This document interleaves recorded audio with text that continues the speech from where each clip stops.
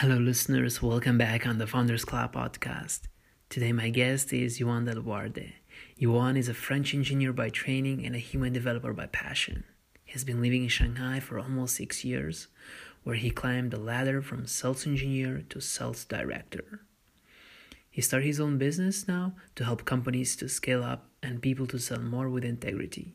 He sells experience with small medium enterprises, and various clients such as Johnson & Johnson helped him to identify the needs of different organizations as well as individuals for sales training, coaching and consulting.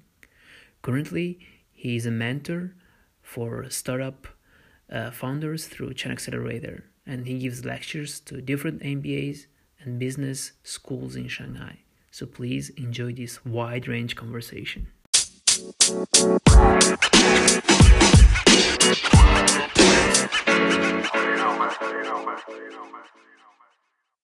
Hello, Yohan. Can you hear me? Hi, Jojo.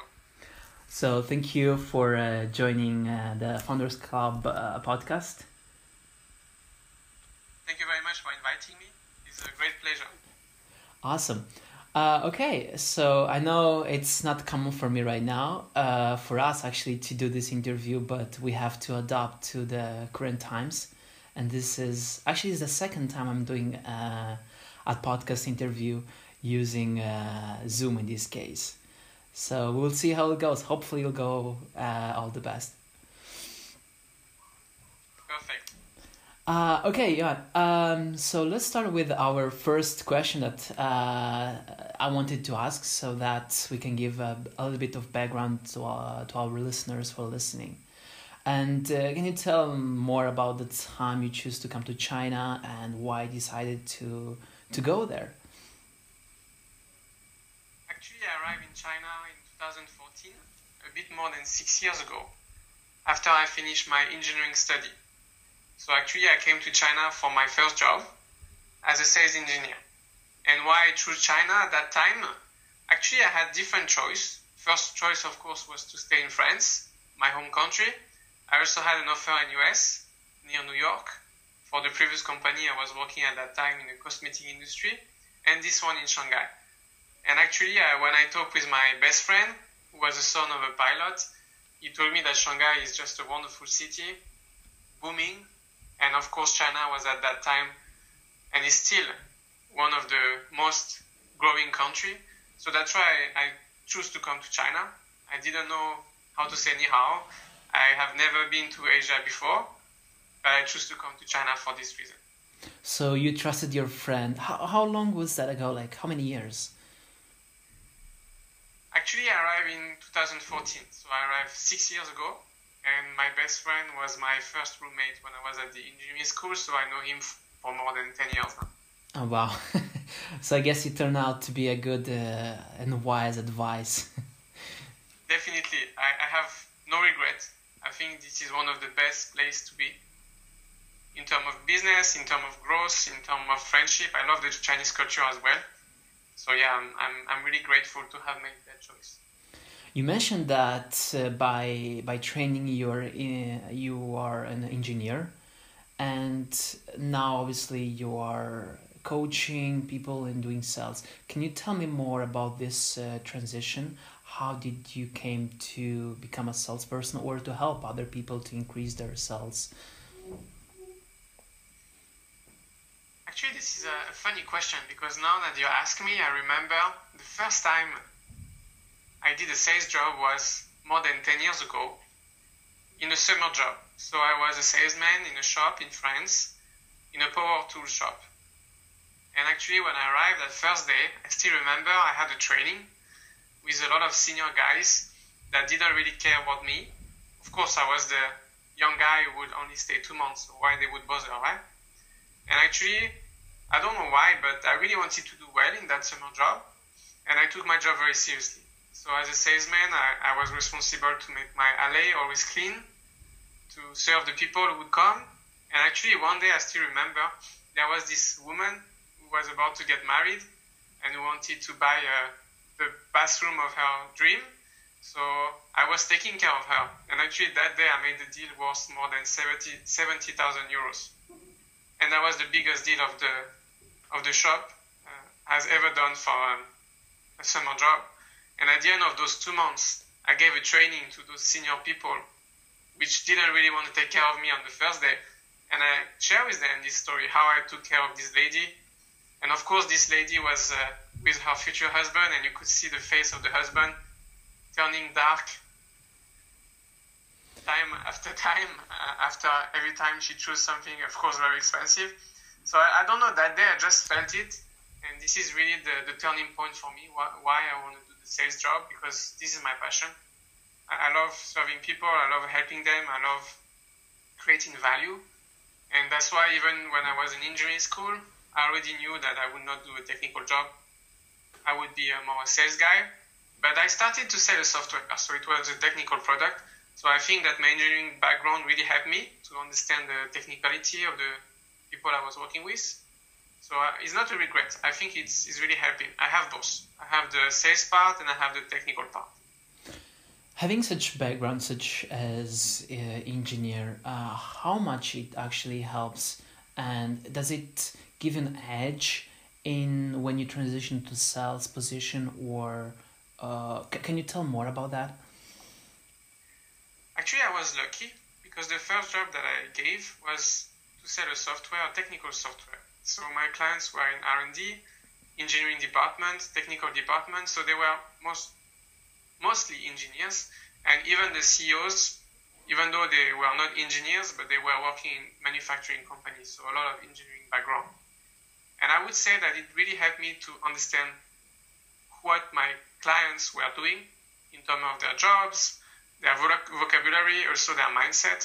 So it was definitely a great advantage. The thing is more about the analytics. So in France, when you are an engineer, you learn how to learn.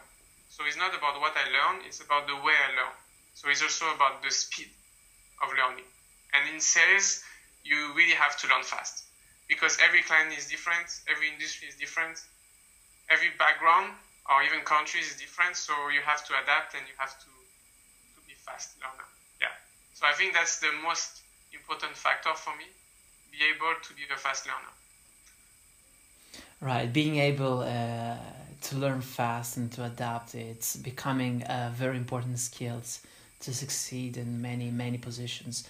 And what I wanted to ask you, is there something that you wish you had known about sales when you first started?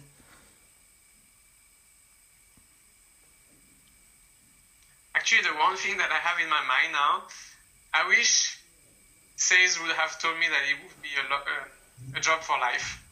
Because now that I started, I don't see myself stopping.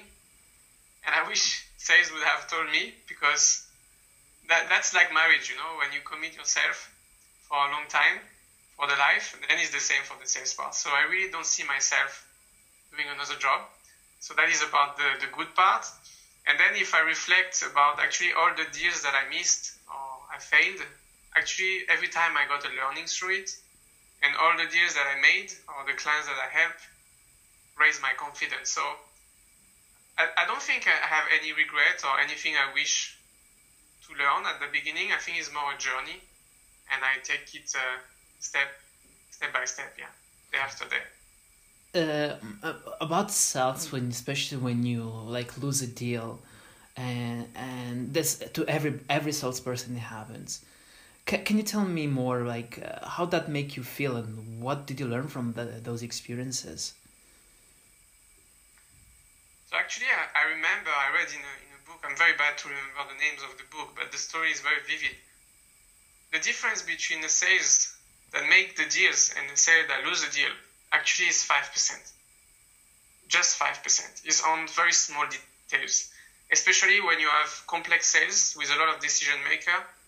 With deals worth several millions €, the sales usually is done on a very, very few details. So what I learned is that if you really want to have the most chance to win a deal, you have to get all the people on your side motivated, supporting you, serving the clients, and you have to be very well prepared, and you always have to think from the other angle. How will my competitor talk about me? How is my client seeing me? Which question can I ask? So this is really something that I learned. Usually the differences are not big. There's a lot of small details, there's a lot of small steps. Sometimes the first impression, if you don't give a good first impression, you already lose the deal. So this is what I learned. And of course, after every time you lose a big deal, especially, you always reflect and you always have this kind of down period where you think, what could I have done differently? What could I have changed? But I think the focus is on the present, what you can do today to make tomorrow better. So this is really something that actually I learned mostly from the failure rather than the success. Right. So many people are asking the question, okay, I have a startup and so on and so forth. I have a company. So let's go on more a strategic level. What are some strategies or techniques that that are good to implement in order to generate new leads or to have to close new deals and so on and so forth? So if we think about let's say the funnel, right? What has worked for you, especially in China, where you have to deal with different kind of buyers? Can you walk us through this process, how it turned out to be for you? So first of all, I would like to make a remark. 95% of my previous experience is in B2B. So most of my experience is for business to business. I don't really have experience in B2C. So what I will explain was right for me in the B2B environment. And if you are doing B2C or B2B2C, you have to adapt maybe a little bit. Mm-hmm. So actually, as you said, in the sales funnel, you have different steps. So I have those 6 steps. The first step is about targeting. Second step is about interact. Third step is about propose. Fourth is about close. Fifth is about exceed expectation. And 6 is about growing the account. So actually, for each step, I have tools, I have processes, I have methodologies coming from books, from previous experience. So what we do with our clients actually is to go through the sales funnel and understand where are the bottlenecks. Because actually, I'm sure already you and the people who are listening, you're already doing a lot of great things. There are a lot of things that are working very well for your funnel today. But there may be 1 or 2 that actually are struggling or are your bottleneck. And the sales chain, the power of a sales chain is as strong as the weakest part. So for some people, they have some challenge in targeting. They don't know what could be their niche market. They don't really find the right product market fit. So of course, if you don't have the right product market fit, you can see 1,000 people, it will not work. For some people, they have very good targeting, but they are not good at interacting. They don't know how to discover the needs of the clients. They don't know how to create the trust. For some of them, they don't know how to propose. They don't know how to write a clear contract. Some of them, they have this kind of fear when the closing comes.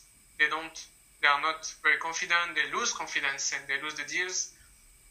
Actually, for some of the clients, they close many deals, but then they cannot deliver.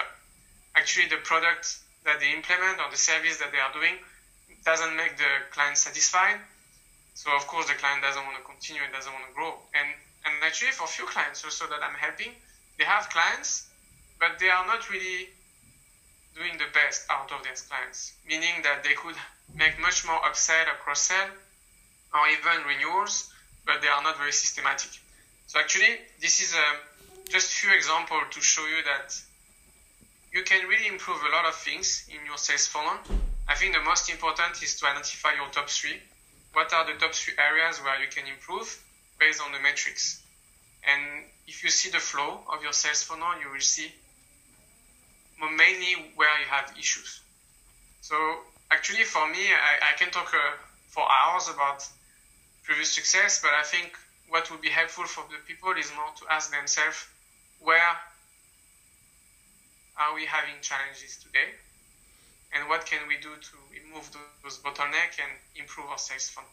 Let's dig deeper in one of those 6 points that you mentioned, and let's start with the bottom, which I think is you mentioned targeting. What works for you, and how? What are the best practices when you target your niche market? Is it content marketing? Is it email? What is it that works exactly? And what does does not work? Very interesting. Actually, as you said, targeting is the beginning of the funnel. So it can be the bottom, it can be the top. Depends how you draw it. For me, what works is really about the content marketing. Because when you create content for people, they want to reach out to you. They want to know what you do. The thing is that in some industries, especially traditional industries, those people, they are not really reading content on the internet because it's already very well-established industry. So you need to find other ways. And SEO may not be always working. So actually what I realized at the beginning of the funnel, what could be working very well is to use the different social media, such as LinkedIn, to interact with the people directly. So it's about being clear of your persona. So what would be their position, what would be their industry, what would be mainly their keywords, and then contact them with the willingness of learning on what they do. Because I have received so many messages of the people asking me on LinkedIn, and right after I accepted them, they would give me the sales pitch, and I don't want to talk to them. So what works at the beginning of the funnel is when you interact with someone and you tell him that actually you are helping similar clients and you want to know more about them. And you are not here to sell, you are here to help. So this is something that really worked for me when you give the impression, because this is the truth, this is what you really believe. You can help them, and first you understand more about what they do, so their current situation, you try to understand their pain, what could be their gain, you try to understand the implication of those pain, because sometimes they have a pain, but this is not so big, so they will not change. And then after, what could be the solution or the product that will relieve those pain or create the gain. And actually, in many of my interaction, after talking to them, I would recommend some friends or some other supplier that would be helpful for them. So it's not always about your product. Sometimes it's about your ecosystem. And when you do that, when you introduce leads to your friends or your community, they will also introduce leads to you. So this is what I realized at the beginning of the funnel was really important. It's about understanding the other, creating the value for him that really relieves his pain. Because every people, they have different pain. Even within the same industry, within the same company. So what you say to someone A is not the same as what you would say to the other person B. So communication, it's a really important aspect. I want to ask you... It's about listening. When you really listen, I even say listen aggressively. When you understand about the industry, when you understand about their challenges, when you really listen to what the people are saying. When I say listen, it means you are not trying to listen to sell your product. You are listening to what they are saying. Once you go deep and you really understand and you show that you understood, so you reformulate. This is also a technique that I use very frequently in the interaction. Reformulate. Show to the person that you understood him or her. Then the level of trust and relationship is extremely deep. And this relationship can help you to go through the whole sales funnel, or the person would recommend you to one of his friends or his colleague or his supplier because he believes you can help him or her. Reformulate. Can you explain that a bit more? What do you mean by that? Okay. So let's take an example, and I will ask you a question. Giorgio, I would say, because I already know you, right? So I already know the industry that you are in, so I think we can skip that stage. And I will ask you, Giorgio, what is your number one challenge when you are approaching schools in China? My number one challenge when I approach schools in China is to convince that my product is a painkiller and is not a vitamin. So if I reformulate, what you are saying me is that your challenge, it's about your value proposition. So to show them that actually your product can release their pain is a painkiller rather than something maybe additional that they don't really need. Is that correct? Exactly. So this is reformulation. All right. I see. Very interesting. And how do you feel after I reformulate? Well, I feel that you understand the challenge that I have, and you help me to see from a different angle. And then this is just the beginning, right? Because after, of course, I will ask you follow-up question and I will try to better understand, because what you are saying could have many different routes. Maybe it's about the way you interact. Maybe it's about the schools you are proposing. There could be so many factors of why you are having this challenge. So this is just the first question. But the mindset is there. I really want to listen to what you are saying. And I even forgot who I am. I even forgot what I do. And I even forgot I am helping people like you to sell more. Because I really listen to you. You understand what I mean? I see. You work also with Chan Accelerator, which is a leading incubator in Asia. And I wanted to ask, what are some of the mistakes that startups founders do when they're approaching B2B sales for the first time? Can you tell more about that, and how do you coach them to overcome those mistakes? So actually, I'm very grateful to be a mentor at Chan Accelerator because I do it since 2018. And actually, they really encouraged me to create my new business. And actually, one of my first clients is coming from Chan Accelerator. And basically, they got a round of investment. And at that time, they needed to create a sales team. And they wanted me to help them. So I'm really grateful. And what I do with them is I coach all their companies, batch after batch, the one who are in B2B market. And actually, what is very interesting is that no matter the industry, as you said, the mistakes are very common. So the first mistake is that they are not tracking what they do. So they are kind of going here and there, but they don't really have a strategy. So the first advice I give them is first have a goal. And then based on this goal, I have an action plan. Then based on this action plan, find some metrics, some KPI, and then doing some progress reports. And then based on the goal, reassess maybe every 2 weeks, every month, whether this goal is the right goal or we need to change the goal. If I take an example, and this is what I call a sprint. If I take an example, one of the startups that was helping was focusing in the hospitality. So that was last year, of course, before the outbreak, because now hospitality is a very challenging industry. And actually, they wanted to focus on hospitality, but they were not precise enough to make the segmentation. So they were targeting small hotel, big hotel chains. They were targeting yoga center. They were targeting spa. And the thing is, if you target everyone, at the end, nobody want to listen to you because you are not talking their language or their vocabulary. So this is the first mistake. It's about having a niche market that is not narrow enough. Because when you want to sell everything to everyone, you sell nothing to no one.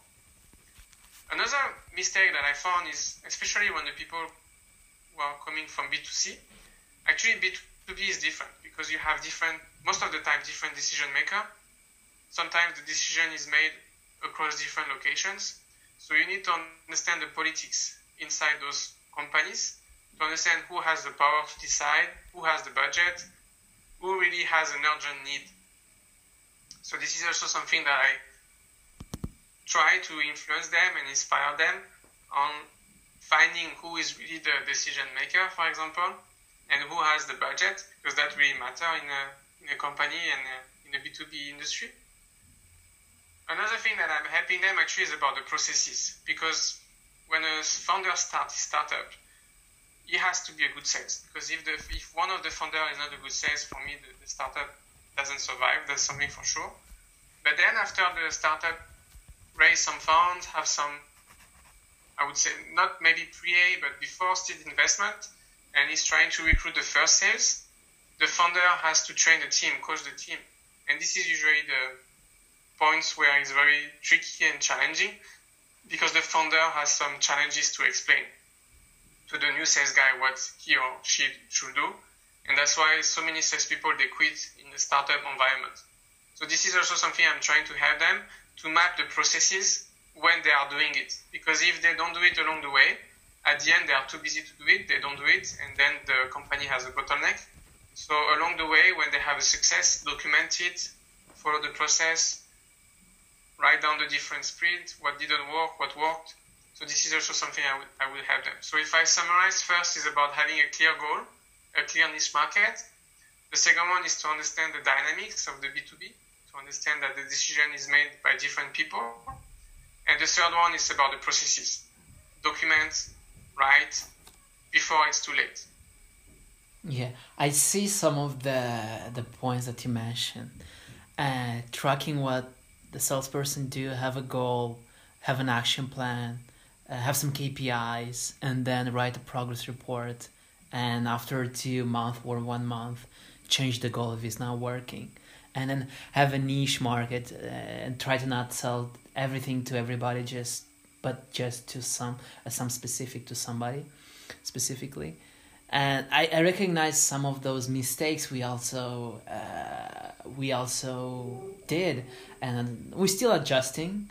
But I recognize some of the points, and I have to admit my guilt in front of you. So yeah. I think this is a process. I think when the startup is at the ideation stage, this is the time to try. This is the time to fail, because if you fail fast, you succeed faster. Right. The thing is, once you are, I would say, after round A or round B, you really need to deliver, and you have investors who put a lot of money, and you need to reach those KPI, otherwise maybe they will stop investing or you will miss the next round. This is the time where you really have to be disciplined and precise. And I believe that sales is an art, sales is a science. This is not just random, has to follow some procedures, some processes, some guidelines. Even the people you recruit, they have to believe in the company culture. So all of that, I believe, make a startup successful. Yeah. I like what you just said. Sales, it's part of it. It's an art, and part of it is a science. So it's like a mix of those two elements, which are so on the opposite spectrum of each other.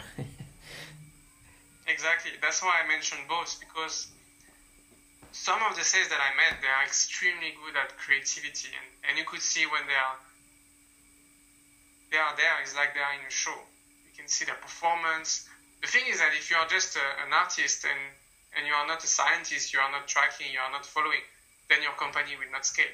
On the other hand, if you are only a scientist and you don't have this kind of creativity and artist mindset, maybe you will not get your first clients. Maybe you will not inspire them. So that's why I believe this is both. And that's why I believe if you have different personality in your team, that will make your sales team much stronger. So in terms of personality in team, so if someone is more toward being a scientist, do you think it's less able to be a salesperson since he's not able to embody the artistic part of it? Or what do you think? Like, is someone, what I want to try to ask is someone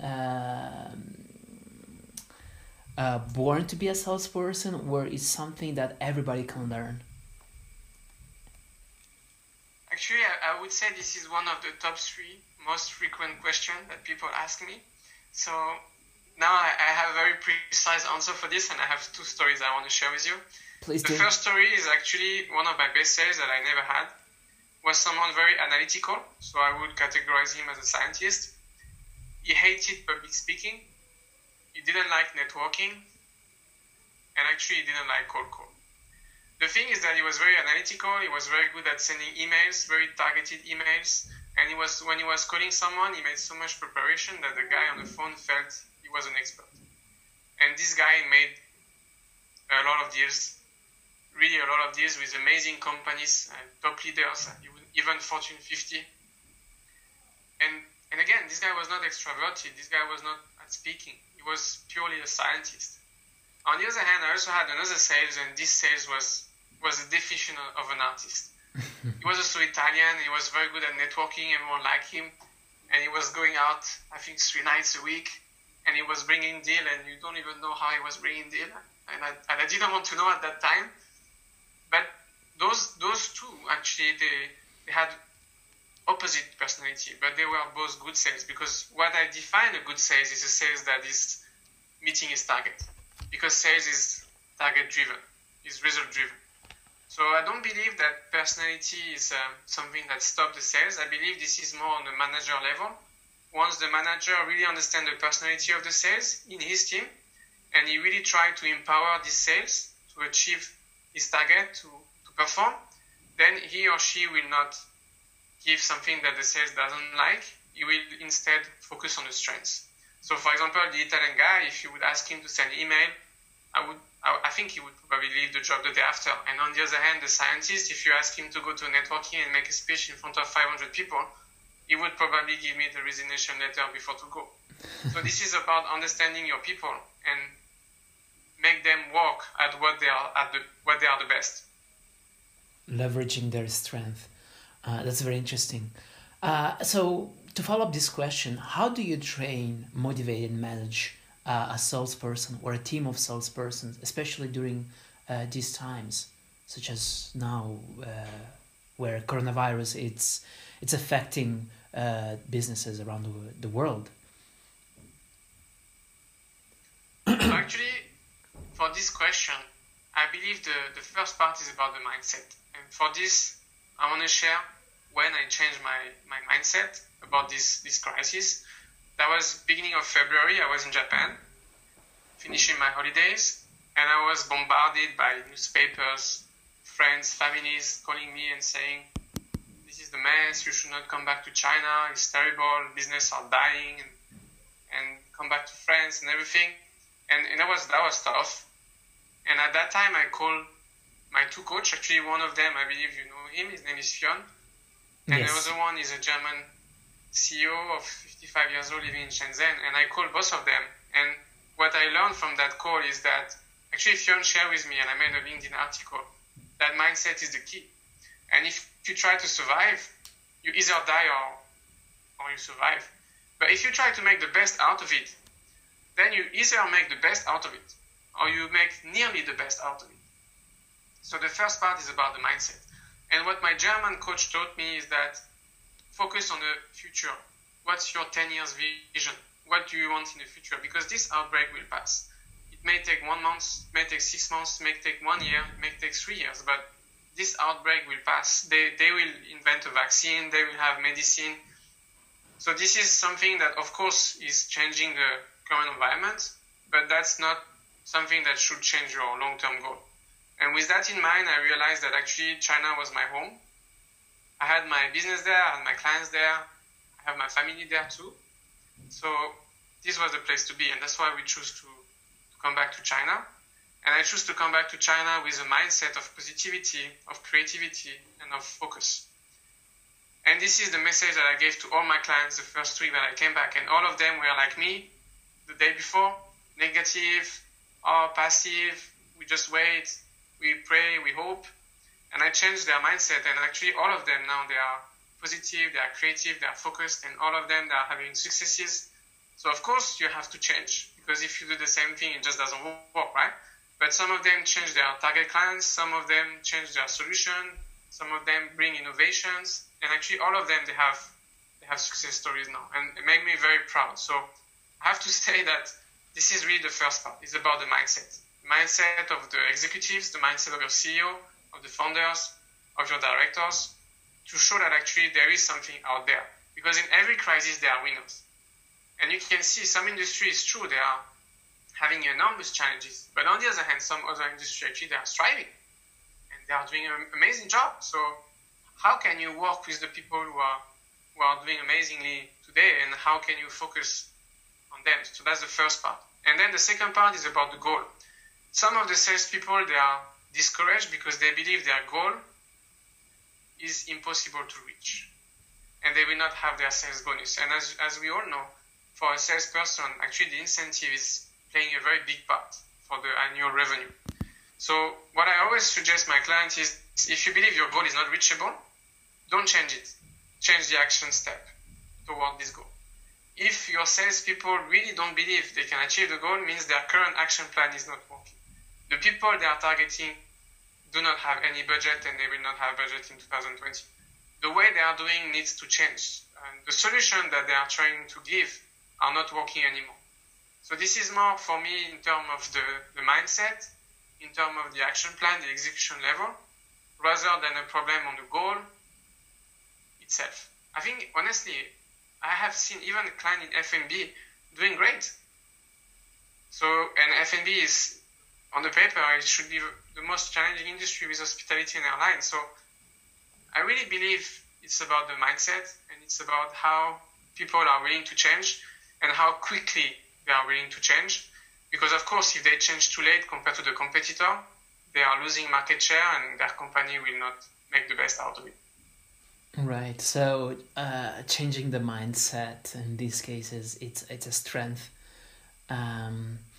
So one question I wanted to ask now, as we know that coronavirus COVID-19, as it's called officially, has impacted businesses not only in China but nowadays everywhere in the world, Europe, US, and so on and so forth.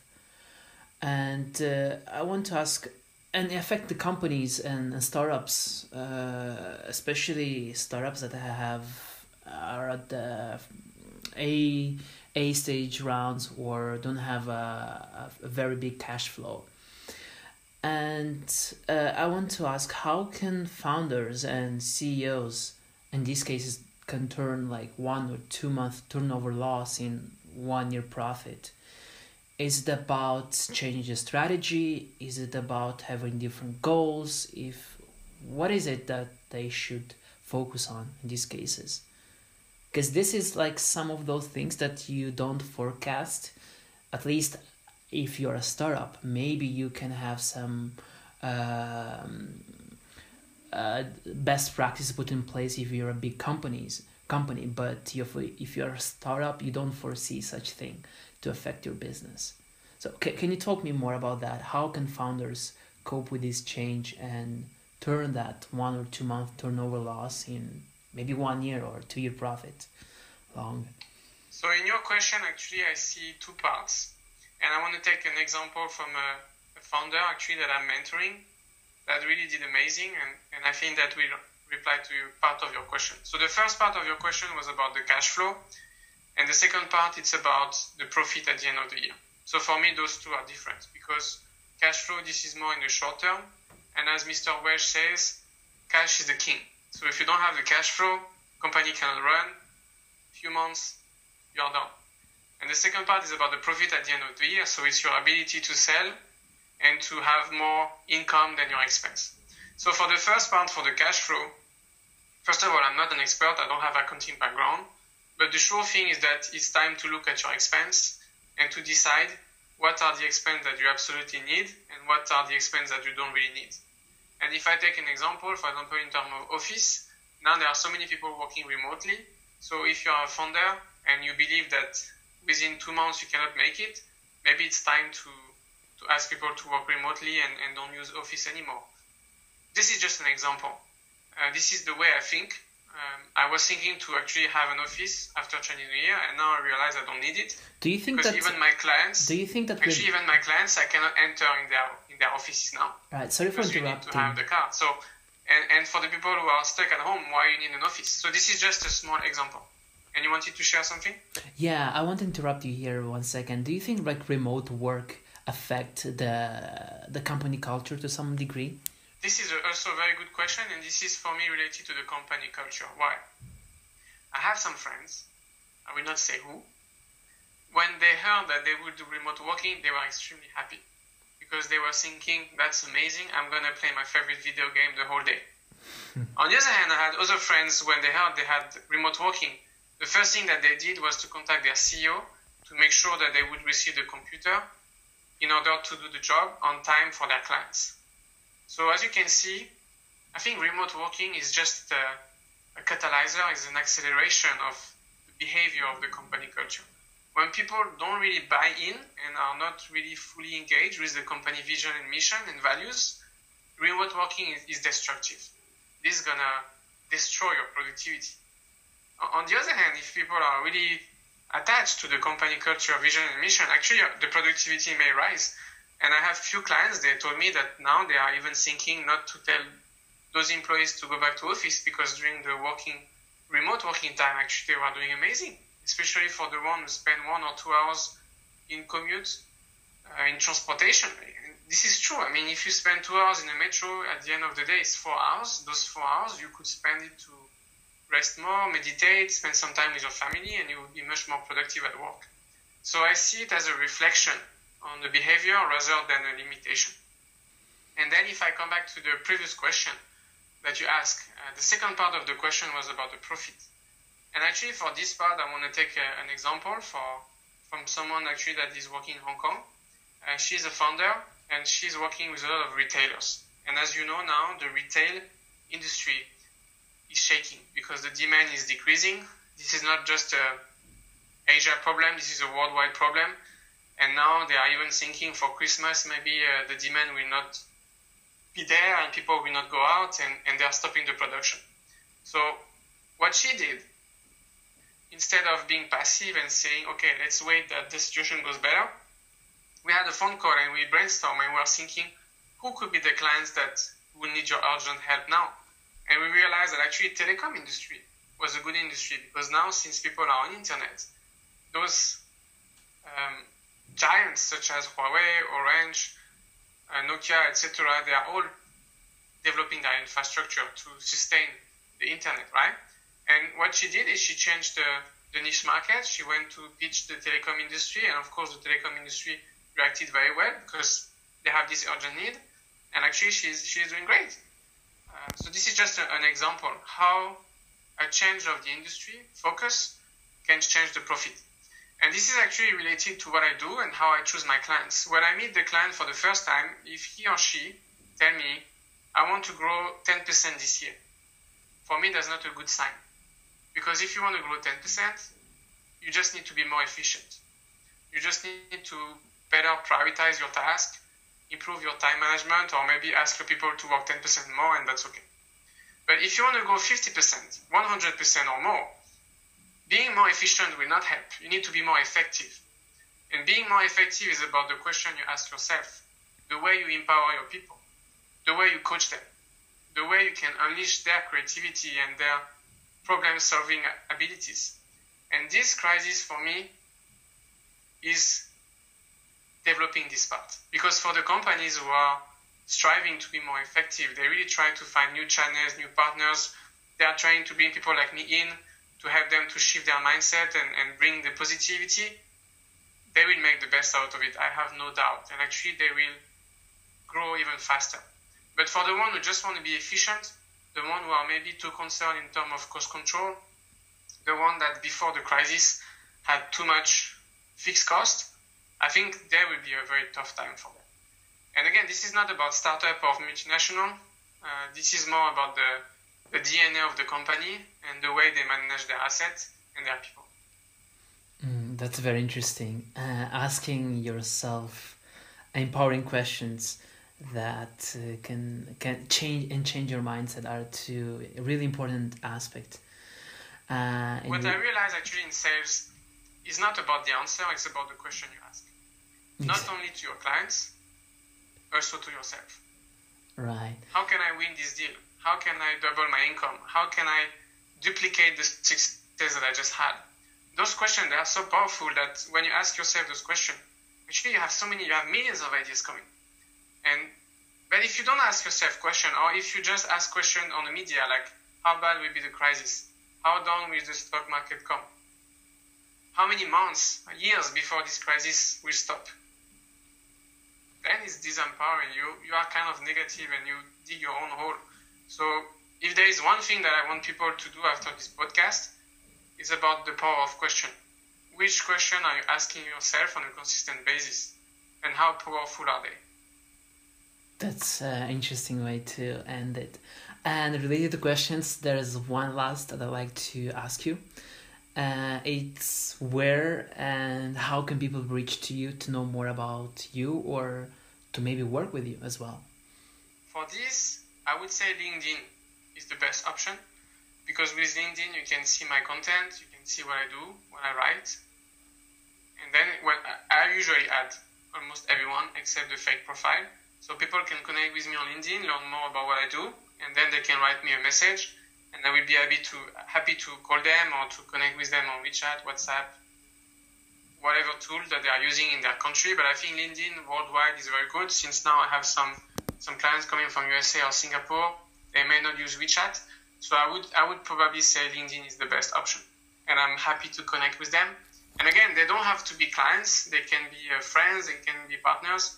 I'm also very active in interacting in good content posts. So they can add me on LinkedIn. I will be very happy. That is amazing. Johan, thank you very much for joining my podcast. Thank you so much, Joshua, for inviting me. Actually, your question also helped me to reflect about what I do and why I do it. And I'm happy if this can give some value to your community. I think your initiative is amazing. I also listened to some of your podcasts in the past. So continue and help more entrepreneurs to make it. Thank you very much.